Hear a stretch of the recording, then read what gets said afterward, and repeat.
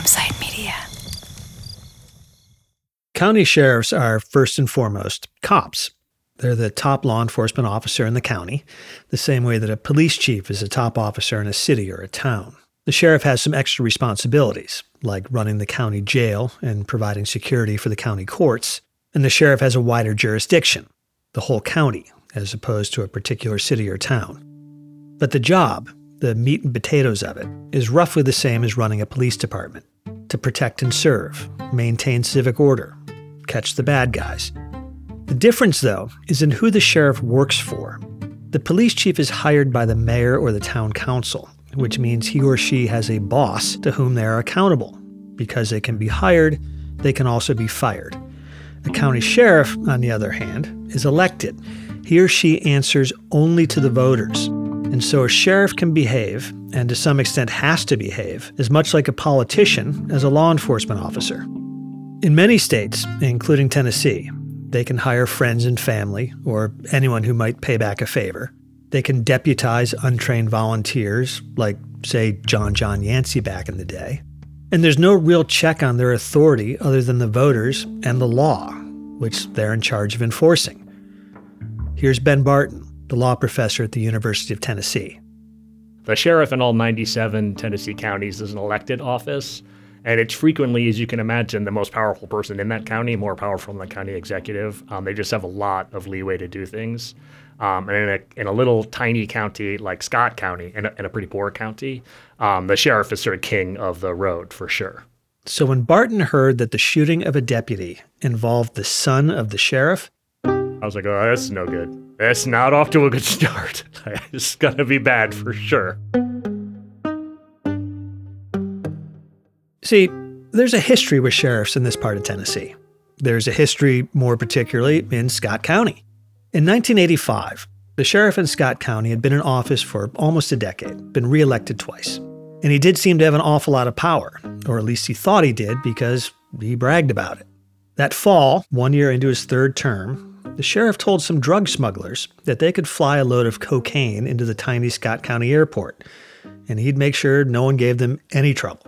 And yes, for those who listened to season 1 of Witness, Borderlands, this is probably giving you deja vu. The sheriff in Scott County even arranged to have one of his own deputies escort the courier and their cocaine to the county line. Nobody don't have to tell me anything. I know everybody from here to Georgia. That's the sheriff talking to those smugglers. He also said that if one of his deputies turned rat, he'd, quote, take him out behind the barn and beat him to death. He also said, again quoting, I've been in this business 13 years, and I've always had a man that I can just pick up the telephone and call him and tell him what to do. And by God, he'll do it. And what sort of things might that man do? If I told him to kill you tomorrow, the sheriff said, he'll kill you tomorrow. That's all on tape. Those smugglers weren't really smugglers. They were undercover FBI agents. The feds were mighty busy in East Tennessee back in the 80s. They arrested 8 county sheriffs on drug and gambling charges. The Scott County Sheriff, in the spring of 1986, pleaded guilty to conspiracy to distribute cocaine. He was sentenced to 15 years in federal prison, but he died after only 5. His name? Marion Carson. But that wasn't the end of the Carsons in Scott County law enforcement. 8 years after Marion pleaded guilty to federal drug charges, his brother Jim, who was not involved in those charges, was elected sheriff. Jim, in turn, hired his own son, Marty, as a deputy. And after a while, Jim promoted Marty to drug officer in charge of drug investigations. And it was during one of those investigations that Marty shot John to death. And then his father gave him a promotion. From Campside Media and Sony Music Entertainment, this is Season 2 of Witnessed, Friendly Fire, Episode 6. I'm Sean Flynn.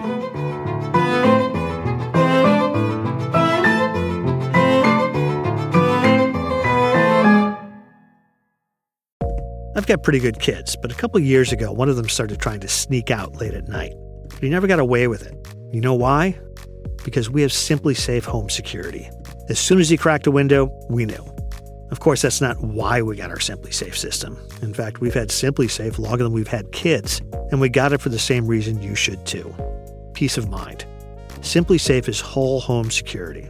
Sure, it'll detect break-ins or attempted breakouts, but there's also sensors for fires, floods, carbon monoxide, even breaking glass, all professionally monitored 24/7. The system is a snap to set up, there's no contracts, and there's a 60-day money-back guarantee. Don't love it? Send it back for a full refund. But I don't think you will. And right now, you can get 20% off any new SimpliSafe system when you sign up for Fast Protect monitoring. Just visit simplisafe.com/witnessed. That's simplisafe.com/witnessed. And remember, there's no safe like SimpliSafe. Just ask my kids.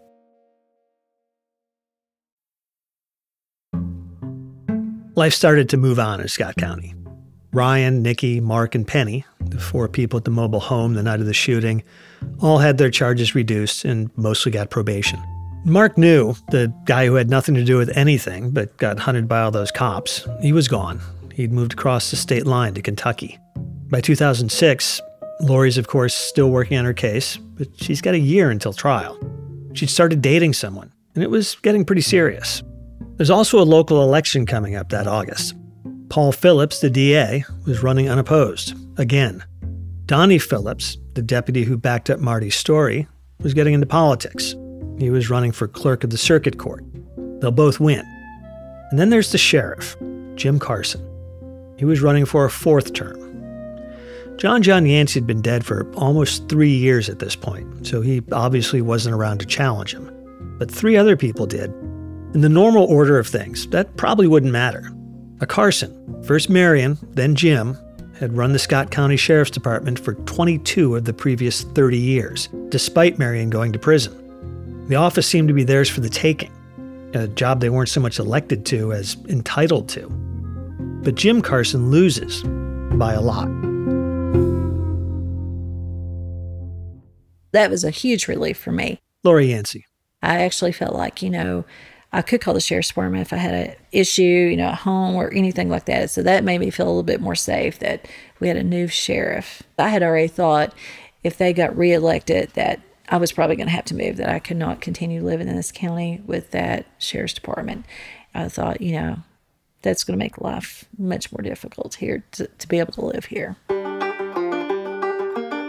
Jim Carson was beaten by a 29-year-old former state trooper named Anthony Lay. He lost by quite a bit, so I think that led me to think the people in the community believed as I believed. Lay won with more than 50% of the vote in a 4-way race. Jim Carson came in second with about 26%, which Lori saw as sort of a referendum on her belief that the Carsons were no good, that Marty intentionally killed her husband. And that was not the platform that Anthony Lay ran on. After a lot of back and forth with our producer, Lindsay, he agreed to talk to us. Hello. Hey, we missed the exit, but we're turning around now, so we're about 5 minutes. 10 minutes away. 5 minutes. Okay, be there soon. Bye. You had to say we missed the exit. Sorry. That's embarrassing. Lay would have a good read on the sheriff's department in the years after John was shot. After all, it's the department he inherited, and he was there while Lori's suit was going to trial. She was alleging basically a murder and a cover-up.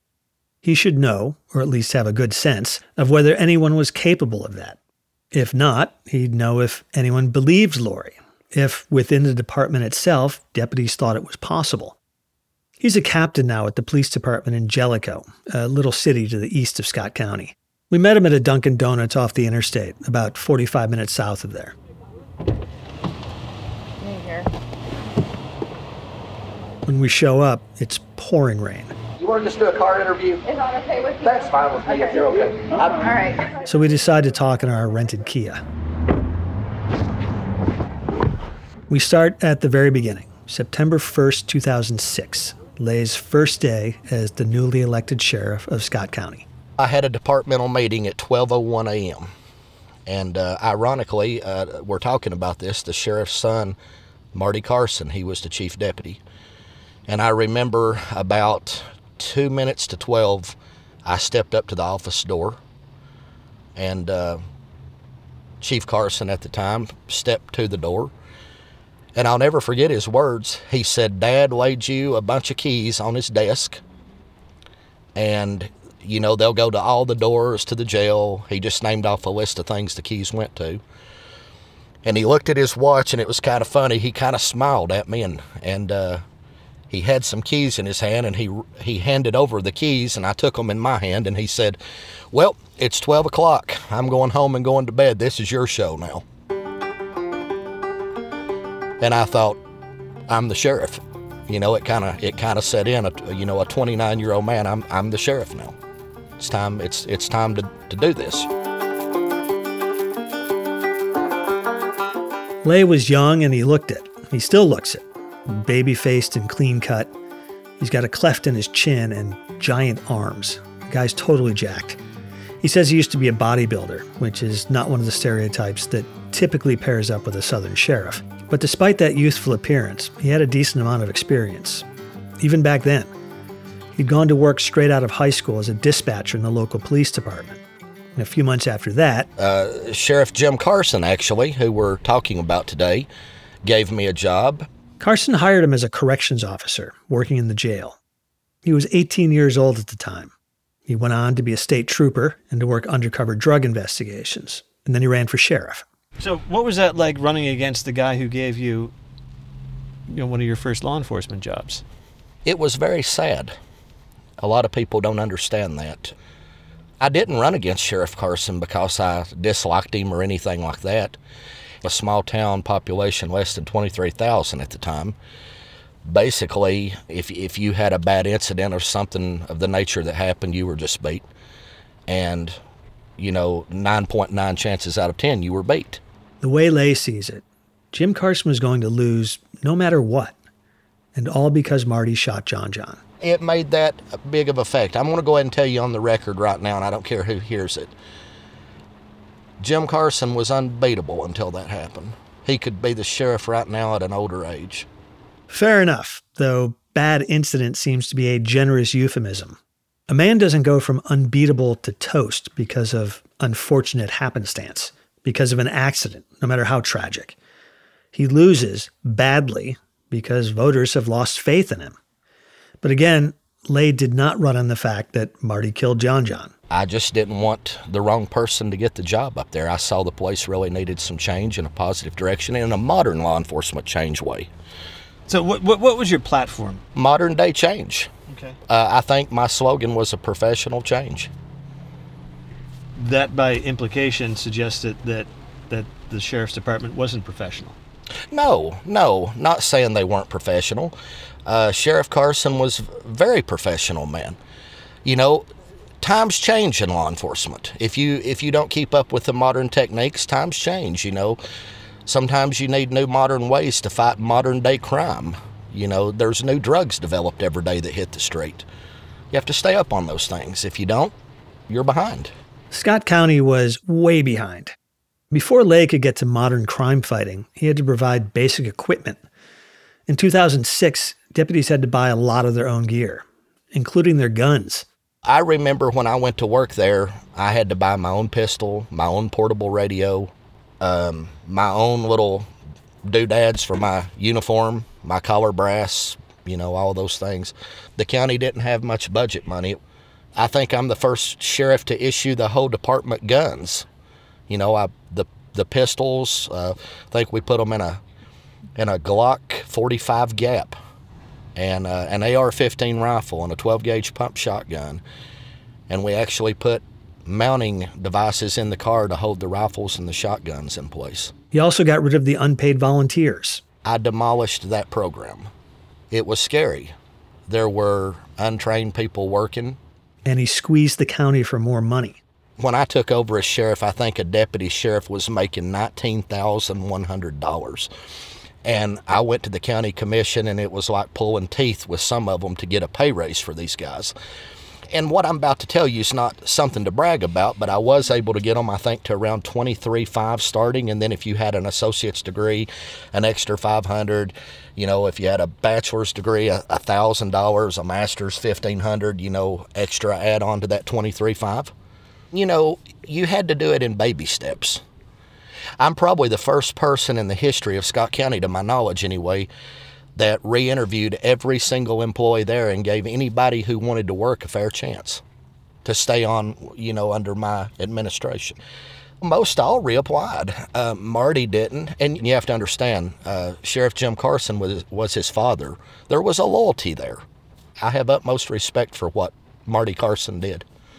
He represented his father. We've been told that Jim Carson ran the sheriff's department as a family business. Well, I can't deny that. I don't know if we'll call it a family business, but I wrote an article in the paper talking about a family affair. Family affair, family business, tomato. There were a lot of Carsons on the payroll. There was Marty, of course, and 2 other sons, one a sergeant, the other a mechanic. Jim's brother was the assistant chief. His cousin ran the jail. 2 of his daughters worked dispatch, and a third was a part-time bookkeeper. And we might have missed a couple. There's just a lot of Carsons in Scott County. If you want to run for office, you better look and see how long the phone book is, with the person's last name in there, because that's going to probably control some of your fate. And that's not a joke on that part. That's really true. And that's the tell. That's how he knows that John being dead cost Jim Carson his job. Voters in Scott County, including all those Carsons, put him in office 3 times in a row and then dumped him for a kid named Anthony Lay. If you look in the phone book, the Lay name's not that big. I might be the exception to what I said. If I would have been the sheriff when that happened, it would have been the same thing. People liked him. People loved him. He would do anything, help you any way he could. Person doesn't get elected 3 times if people don't like him. On the other hand, we talked to a lot of people who did not like the Carsons, neither Jim nor Marty. People who said they were scared of them and the power they seemed to wield. In fairness, many of those people, not all by any stretch, but many, had been arrested by Marty or one of the other Scott County deputies. Still, it's a different perspective. Jim Carson was very good to his family. He's very loyal to his family. If one of his kids needed help, if one of his cousins needed help, if one of the cousins needed help, Jim would help them. If there was an opportunity to work them and help them, he would do that. And Lay liked Marty, too.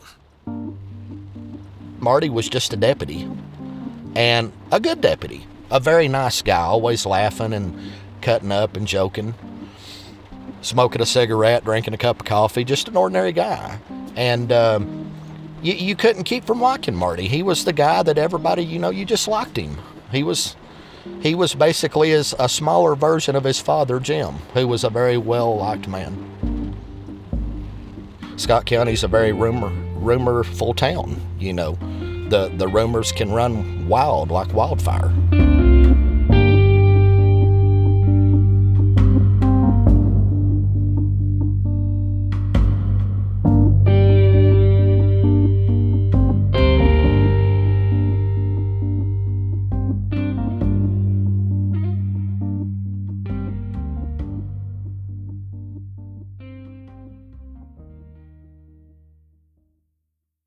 Welcome to True Spies, the podcast that takes you deep inside the greatest secret missions of all time.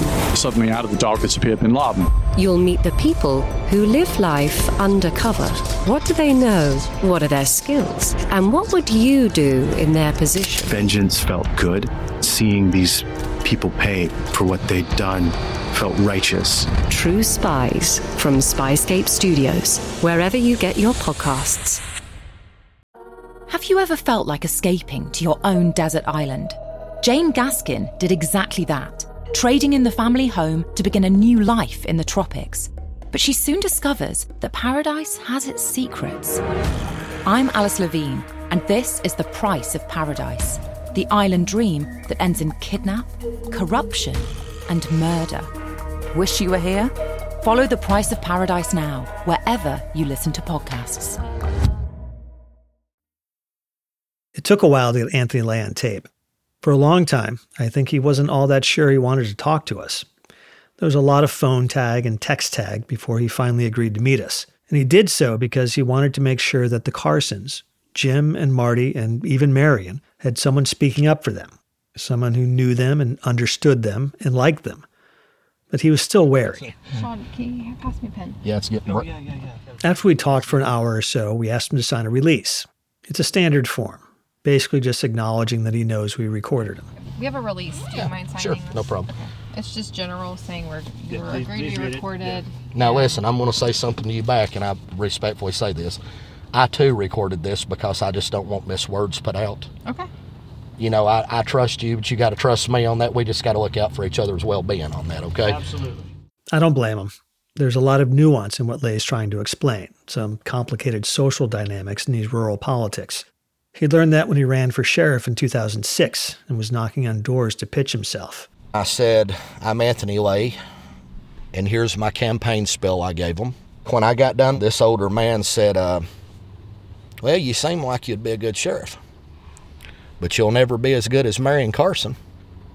Nobody ever will. I said, sir, I hear this a lot, and I want to understand, because Marion went to prison, you know, all of these things happened.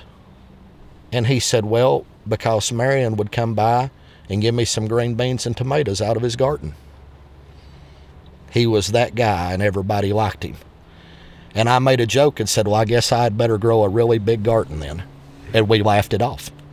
But that's a true story. I believe that story too. My wife's family goes back a couple generations in East Tennessee.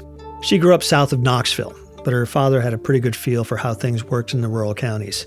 He hunted and he fished pretty much that whole half of the state, but more importantly, he was a lawyer, a country lawyer like his father before him. He represented a lot of people out in the hills and the hollers, and later he became a state judge. And then in 1984, he was appointed to the federal bench. His name was Jim Jarvis, and as it happens, he was the judge who sentenced Marion Carson to prison. He was decent enough about it. He gave Carson 60 days to tie up any personal business before he reported to prison, and he recommended Carson do his time at the federal prison in Lexington. There was a good alcohol rehab program there, and Carson had said in court that his heavy drinking was one of the reasons he got mixed up with the drug smugglers. I didn't know any of this until years after both Carson and the judge were dead. I stumbled across it in some old newspaper clippings and just thought, small world, ain't it? Later, when we were back nosing around in Scott County for this podcast, we found an odd little Facebook post laying out some more of the backstory. Marion Carson was indicted along with a bunch of other people as part of a larger federal investigation into drugs and gambling. And according to this Facebook post, one of those other people, not Marion, put out a hit on Judge Jarvis.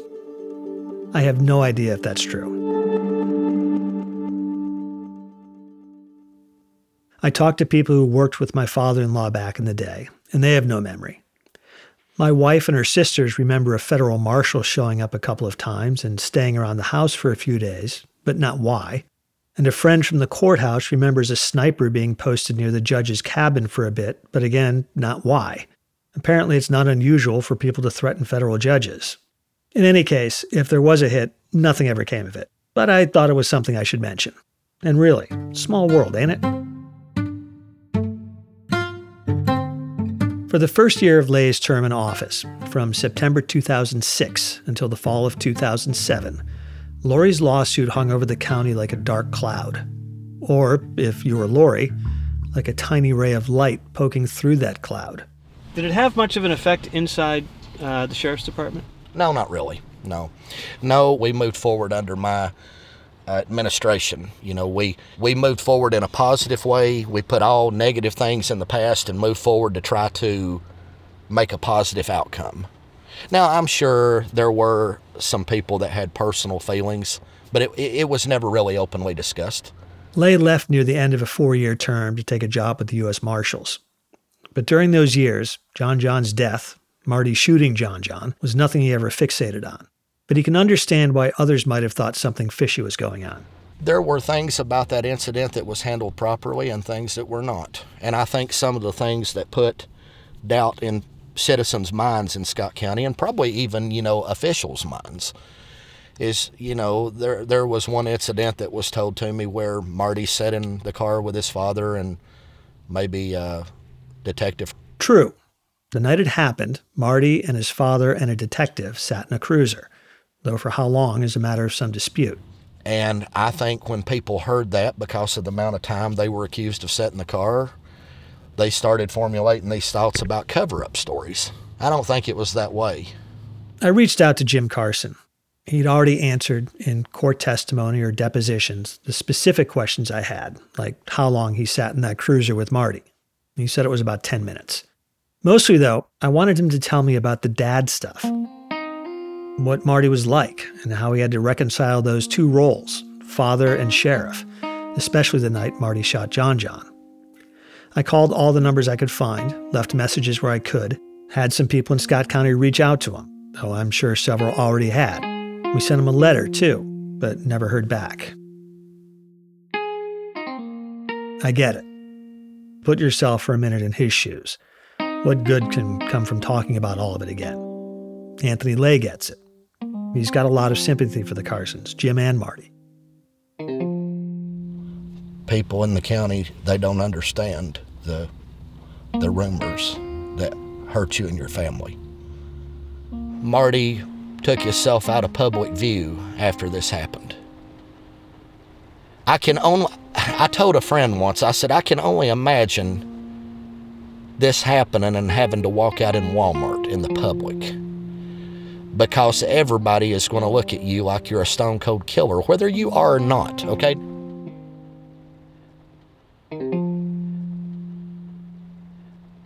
I got a little teary-eyed because I know what Sheriff Carson and Marty and his family's been through. I didn't go through anything to the severity that they did where somebody was shot and killed.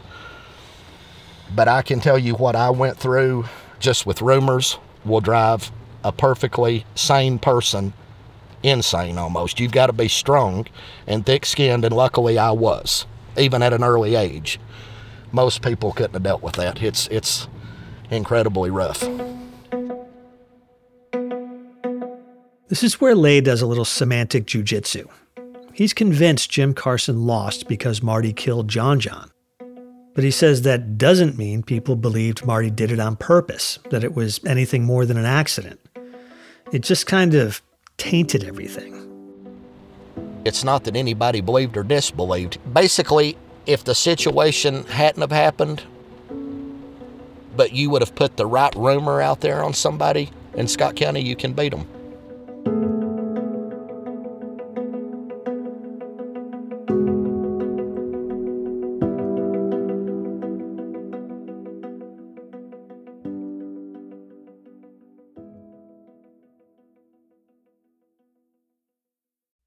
In the 1970s, John Todd burst onto the evangelical scene with a shocking tale. He claimed to be a former witch, involved in a then unheard-of secret organization called the Illuminati, and urged Christians to prepare for a violent world takeover.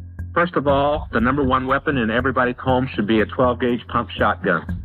Hear the amazing story of one of the originators of the modern-day conspiracy theory. From Magnificent Noise and Sony Music Entertainment, this is Cover Up, the conspiracy tapes.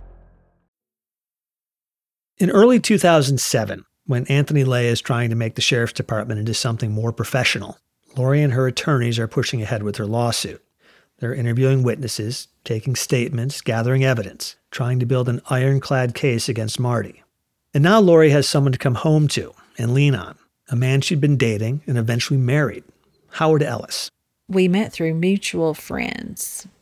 A girl that babysitted for me also babysitted for him. Even John John's sisters knew Howard. They'd went to school with him. And so everybody's just trying to fix this up. You know, I had dated John John since I was a freshman in high school. So I really couldn't say I've really dated anyone other than John John. I was just really sick about it. I was nervous and really was going to change my mind because I thought, this is not worth it. This is just too emotional. It's just a difficult situation. But I went through with it, and he showed up at the door. And the first thing I told him that I am a nervous wreck. And it was kind of funny because he goes, I am too. They went on another date and then another, and it was a little awkward because Howard at the time was a prosecutor. He worked, in fact, for Paul Phillips. He ended up leaving the DA's office because I'd already sued the sheriff's department. I think it was going to be a conflict for him to continue working at the DA's office. Lori and Howard got married in the summer of 2006, just before Anthony Lay was elected. I bring all of this up not because it's a love story, which it is, but because of Howard's role in Lori's lawsuit. Because he'd been a prosecutor, and because he's now a defense attorney, he knows a lot of people who've been on the wrong side of the law in this little county. He knows how to find those people and how to talk to them. That's an asset for Lori's team. When Howard joins, they're still trying to figure out their best strategy, particularly what to do with the theory that Marty killed John to stop him from running against his father. It never made a whole hell of a lot of sense. John hadn't announced anything, and he definitely wasn't talking to the sheriff's son about it. I mean, why would you kill someone just because they're going to run for sheriff? It doesn't mean he's going to win. But at that point, that's all I knew. That's the only motive I knew of at that time. Did you imagine any other motives? Did you run any theories through your own head? No. I know John had mentioned, on and off that, at different points in times that he had heard that Marty was taking bribes. I guess this come from confidential informants. We'd heard this stuff, but I really didn't know why he would be killed over something like that. But it's all they had to go on. Until one day, a few months before the trial, Lori was working her shift in the ER, taking care of a patient, a man she'd seen a few times in the hospital. That was Rick Babb. Rick Babb is someone I had taken care of in the ER on and off. Didn't really know him very well. Reddish hair, a little scraggly, probably like 5'7" or 5'8". And the first thing he told me that he was an outlaw. He was the type of person I could see him being probably, as he called himself, an outlaw. He just came across that way. He was kind of, I think, proud to be an outlaw. That was just the way he came across. And he told me that he had, drug problems himself. And that, he was very upfront about that. And that he knew John and Marty. She didn't remember why Rick was in the ER, and she probably couldn't tell us anyway. And then when I go back in to discharge him, he just calls me my name. He calls me Miss Yancey. He goes, "You've got this all wrong." And I really didn't know what he was talking about. I had his healthcare information on mine. I said, "What are you talking about?" He said, "Why your husband was shot." He said, "You've got this all wrong." He said, "It's not because he was running for sheriff." And, I was just shocked and surprised. He told me that him and another family member met Marty Carson in a cemetery. And I think that was located in Oneida. And that it was one night. And that he offered Rick Babb money.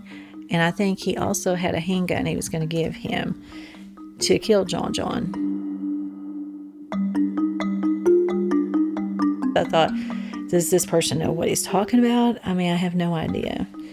He said he couldn't talk to me then, but there was more to the story that he needed to talk to me about. He just brought this information up to me. And I don't know, I just thought, I believe him because he brought this out of nowhere. I didn't ask him any questions, didn't even know who he was. And I thought he seemed very credible.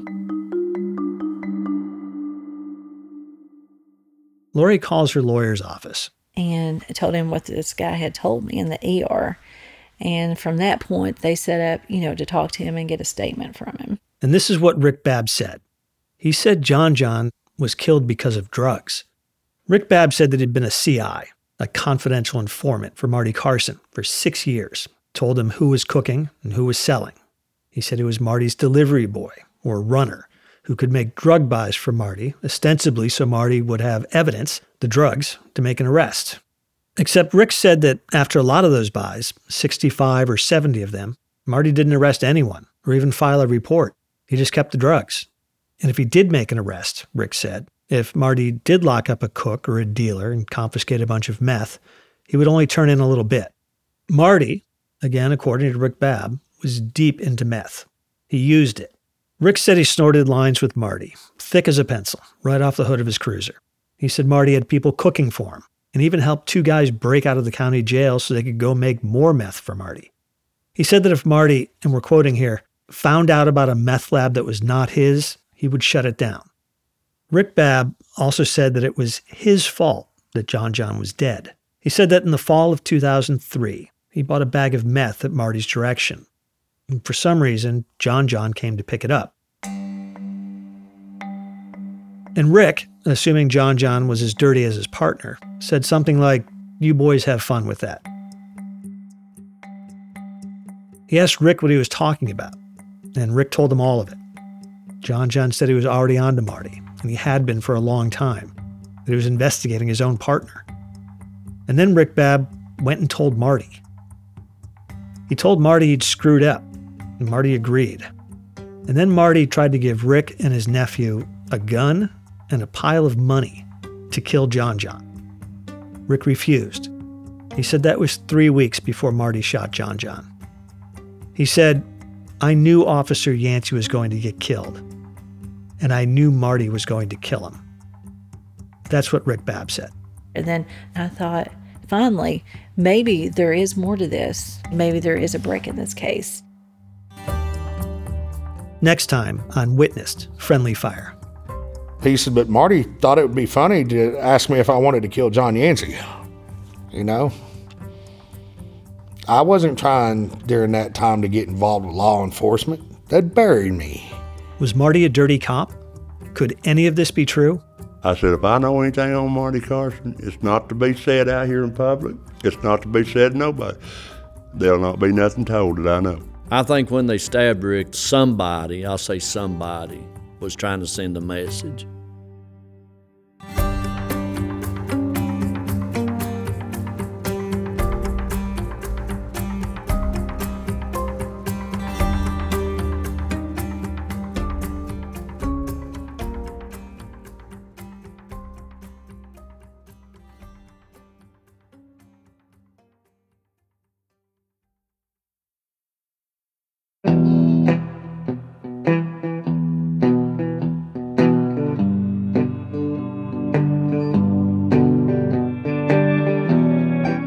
Witness is a production of Campside Media and Sony Music Entertainment. Friendly Fire was reported and hosted by me, Sean Flynn. Lindsay Kilbride is the senior producer, and Callie Hitchcock is the associate producer. The story editor is Daniel Riley. The series was sound designed by Shani Aviram, with mixing by Ewen Lytramuin. This episode was fact-checked by Alex Yablon. The theme song is Buoy by Shook Twins. A special thanks to our operations team, Amanda Brown, Doug Slaywin, Aaliyah Papes, and Allison Haney. Campside Media's executive producers are Josh Dean, Vanessa Grigoriadis, Adam Hoff, and Matt Scher. If you enjoyed Witnessed Friendly Fire, please rate and review the show wherever you get your podcasts.